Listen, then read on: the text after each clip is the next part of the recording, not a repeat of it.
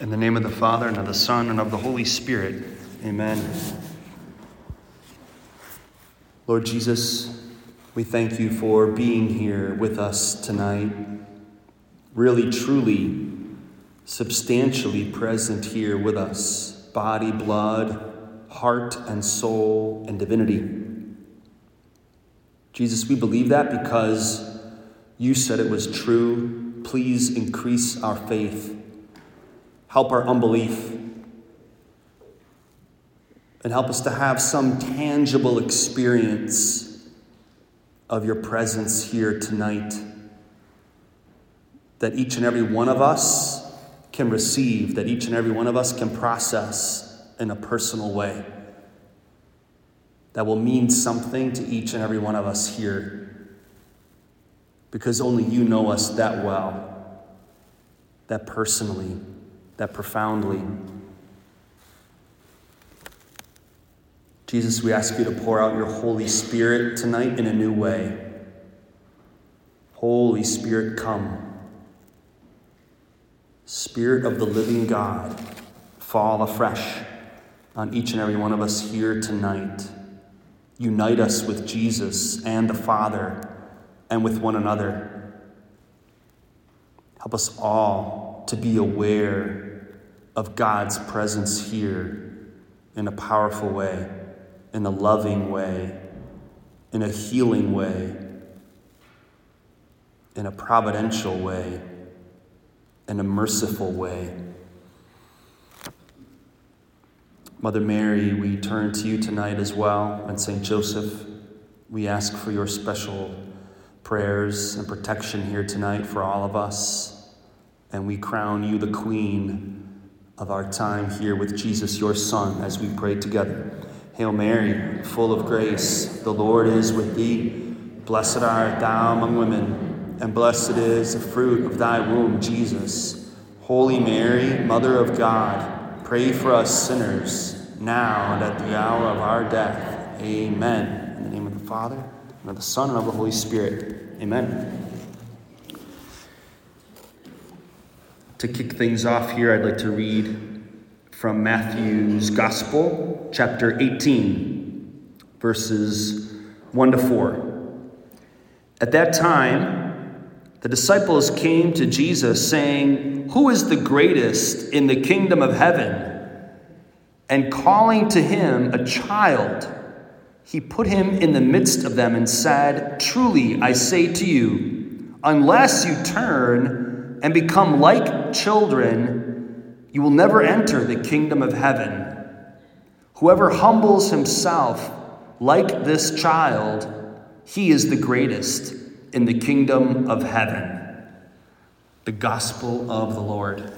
Praise to you, Lord Jesus Christ. So there's a lot here to unpack, even though it's just a few verses. One thing to note is that the disciples were worried about who's the greatest. So they're human too. Have any of us ever wondered if we're the greatest or the best? Or essentially, are we good enough? Do you like us? Are we worthy? And yeah, the disciples of Jesus struggled with that same sentiment, that same thought. And to answer their question, he really puts that question to rest, because he brings into their midst a child, a little boy. And he says that we all have to become like children in order to enter the kingdom of heaven. So we become childlike, not childish, as I like to say. And there's a lot we could say about becoming childlike, but there's a few things that I wanted to highlight tonight.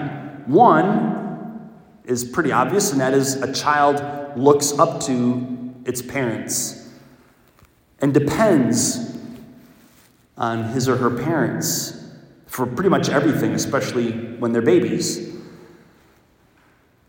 So God is inviting us to trust in him and to depend on him. He's a good, good father, as the song goes.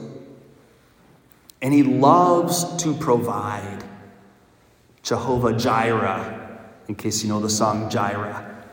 It has this connotation of providing. God loves to provide.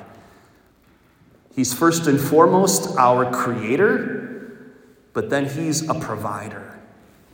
He created this universe, but especially this planet, and all of the things on this planet for us, to provide for us. If you've been going to daily mass these last few days, we've been reading from Genesis, from the creation account. And God saw over and over that his creation was good. And then when he created male and female, he said that we were very good. So we've all been created very good. That's our identity right there. That's where God, our Father, wants us to receive our identity from him, from his unconditional love, from his providential love. So he doesn't want us to worry if we're good enough. We don't have to prove ourselves to God. We don't have to justify ourselves before God. We don't have to earn his love. We don't have to get his attention. You've already got his attention. He's already madly in love with you. He can't stop thinking about you. If he did, you would cease to exist. But he can't, because he is love. God doesn't just love. It's not just something God does. It's who he is. It's his very nature. Love is his very nature. And he has shared that nature, he has shared that gift of himself with all of us. First, just by creating us, but then we were all, quote unquote, born again when we were baptized. I'm assuming we're all baptized. So if you're baptized, you've been given this gift of divine life, this gift of divine love. So you all have something to give. You all have something very beautiful to offer to this world. God's love, God's gift of life and love that he has given to you. And he invites us to then share that with the world. For all of us to share the love that we've received. And then we express that in unique ways. That's true, because we're all unique. For those who have heard me preach before, you know that I like to say each and every one of us is a unique blend. For you coffee lovers or scotch lovers out there. Each and every one of us is a unique blend of truth, goodness, and beauty. Because God is infinitely all of that, truth, goodness, and beauty. And he puts a little bit of this and a little bit of that into each and every one of us in different amounts, in different ways. He mixes them differently. And then he speaks life into us. All he had to say was, "Let there be light," and there was light. Let us create man in our own image, in our own likeness, and it happened. So God continues to speak to you and to me through his word, principally, but in your own personal prayer. God speaks to you, and he'll speak to you tonight. I'm convinced of that because I've seen it happen over and over again. So how does God speak to us? It's not just with words. You might get a word tonight, or the words I'm reading or speaking, might really resonate with you in a powerful way. They might pierce your heart, or some of the lyrics from the songs. They might pierce your heart tonight. Well, that's God. That's God speaking to you through those lyrics or through his word. You might just get a thought come to you, an inspiration, an intuition that pierces your heart, that brings comfort, that brings encouragement, that brings healing. That's truth. That's God. That's Jesus, the way, the truth, and the life. You might feel some kind of electricity going through your body, or some heat. That's typically a sign of the Holy Spirit. You might just get a peace that comes over you. You might start to cry. You might start to laugh. That's the Holy Spirit touching your spirit. The Holy Spirit touching your spirit, communicating with your spirit the love of God. I like to say that's the Holy Spirit's job, is to communicate and to reveal, to manifest, to make present the love of God and the presence of God and the truth of God and the goodness of God. And so he communicates that in a spiritual way. It's true. In an invisible way. That's true. But no less real. In fact, even more real. Because that which is invisible is longer lasting than that which is visible, if you've ever thought about that. Because all of this that we see, it's passing away. But God, who is invisible, in a sense, is everlasting.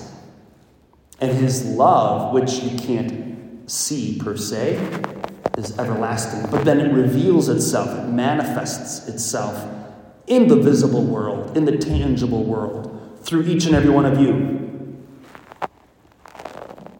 And within the church, within the context of our faith, through the sacraments.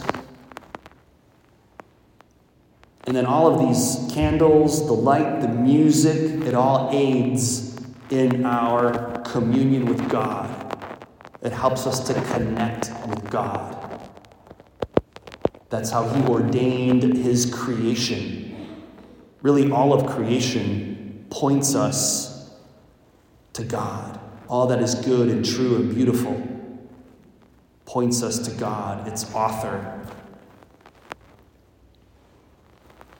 So God wants to reveal himself to us. What good father wouldn't want to speak to his child, to encourage, to affirm his child? So God wants to affirm you tonight. Another childlike characteristic is vulnerability. Children are vulnerable because they are dependent. They're, quote unquote, needy and weak compared to their parents. But God doesn't hold that against us. We tend to shy away from our weaknesses and our vulnerabilities. But the Lord invites us to embrace them because he embraces them. Wherever you find yourself in need, you don't have to try to cover that up, but rather bring it to Jesus. Like a child with an owie. Mommy, I got an owie. Kiss my owie, please. And little babies have no shame in crying when they need something, right? They can't even talk yet, but they just cry whenever they need a change of diaper or whenever they're hungry or tired. They just let it rip, right? And they start crying out to God, crying out to their parents. But in that same way, God just wants us to cry out without any shame, without any reservation, without any hesitation, just to cry out to God. We could say that children are very simple in a sense. They're not complicated. They're innocent. They're simple. They don't have complexes, yet they don't worry about what other people think, right? Until their parents tell them, oh, don't say that, don't do that,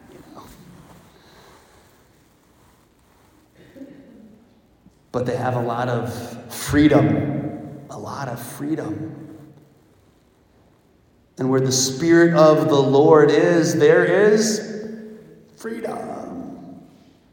St. Paul said it. Where the Spirit of the Lord is, there is freedom. Freedom from shame. Freedom from fear. Freedom from guilt. Freedom from worrying about the opinions of others, etc. And then freedom for, or freedom to love. Freedom to give, freedom to help, freedom to speak.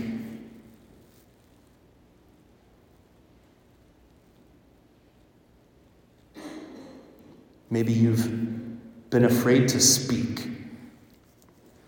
God wants to give you back your voice tonight, or He wants to increase it tonight. Maybe you've started speaking out. Well, God wants to give you even more power and authority to speak, especially on His behalf. Not to be afraid. How often did Jesus say, be not afraid? Be not afraid. Easier said than done. And we're going to feel fear, that's true. We can't not feel fear sometimes, nervousness, when we go into a difficult situation. That's normal, that's human, that's natural. But by His grace, by His power, we can overcome that fear and press in or lean into that fear and walk through it. Because He Himself, if you recall, at the time of His crucifixion in the garden, before He was arrested, He was sweating blood. He was so scared. Jesus was so scared that He was sweating blood. But what did He pray? Father, not my will, but yours be done. That's a hard prayer to pray, but He prayed it first. So in Christ, we can pray that prayer. In Christ, you can pray that prayer. Not my will, but yours be done. I don't understand it. I don't know where this is leading. I don't know what's going to happen to me. I'm scared. I'm nervous. But not my will, Jesus. Yours be done. That's a great prayer. It's a beautiful prayer.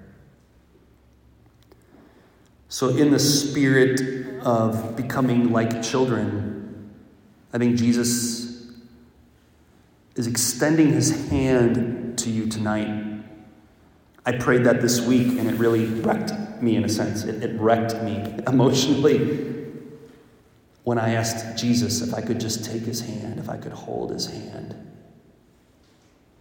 And He said to me, I love to hold your hand. I love to hold your hand. So, Jesus loves to hold your hand. He loves to lead you.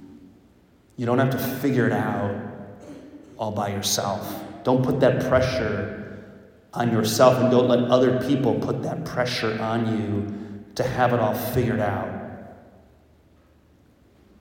He's got it figured out. That's all you need to know. He's got it figured out. So all we need to do is grab Him by the hand and let him lead us each and every day, one day at a time. One day at a time. So with that, let's just pray for a moment as a body here, a corporate prayer.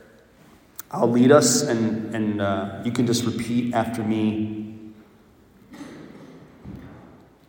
Let's begin in the name of the Father, and of the Son, and of the Holy Spirit. Amen. Lord Jesus, I believe in you. Please increase my faith. Please touch me in some way tonight. Touch my heart.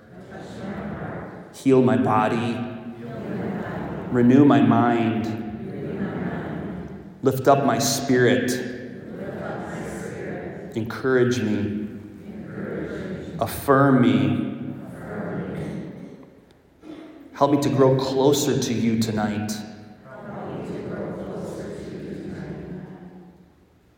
I invite you into my heart to be my Lord and my God, to be my friend and my Savior. I want to take your hand and follow you. Please open the ears of my heart so that I can hear your voice.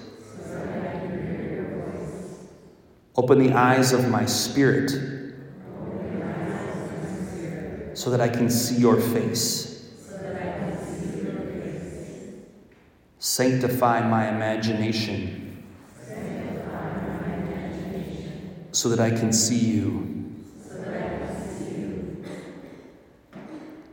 Lord Jesus, help me to have an interactive connection with you tonight that will be healing and life-giving. Amen.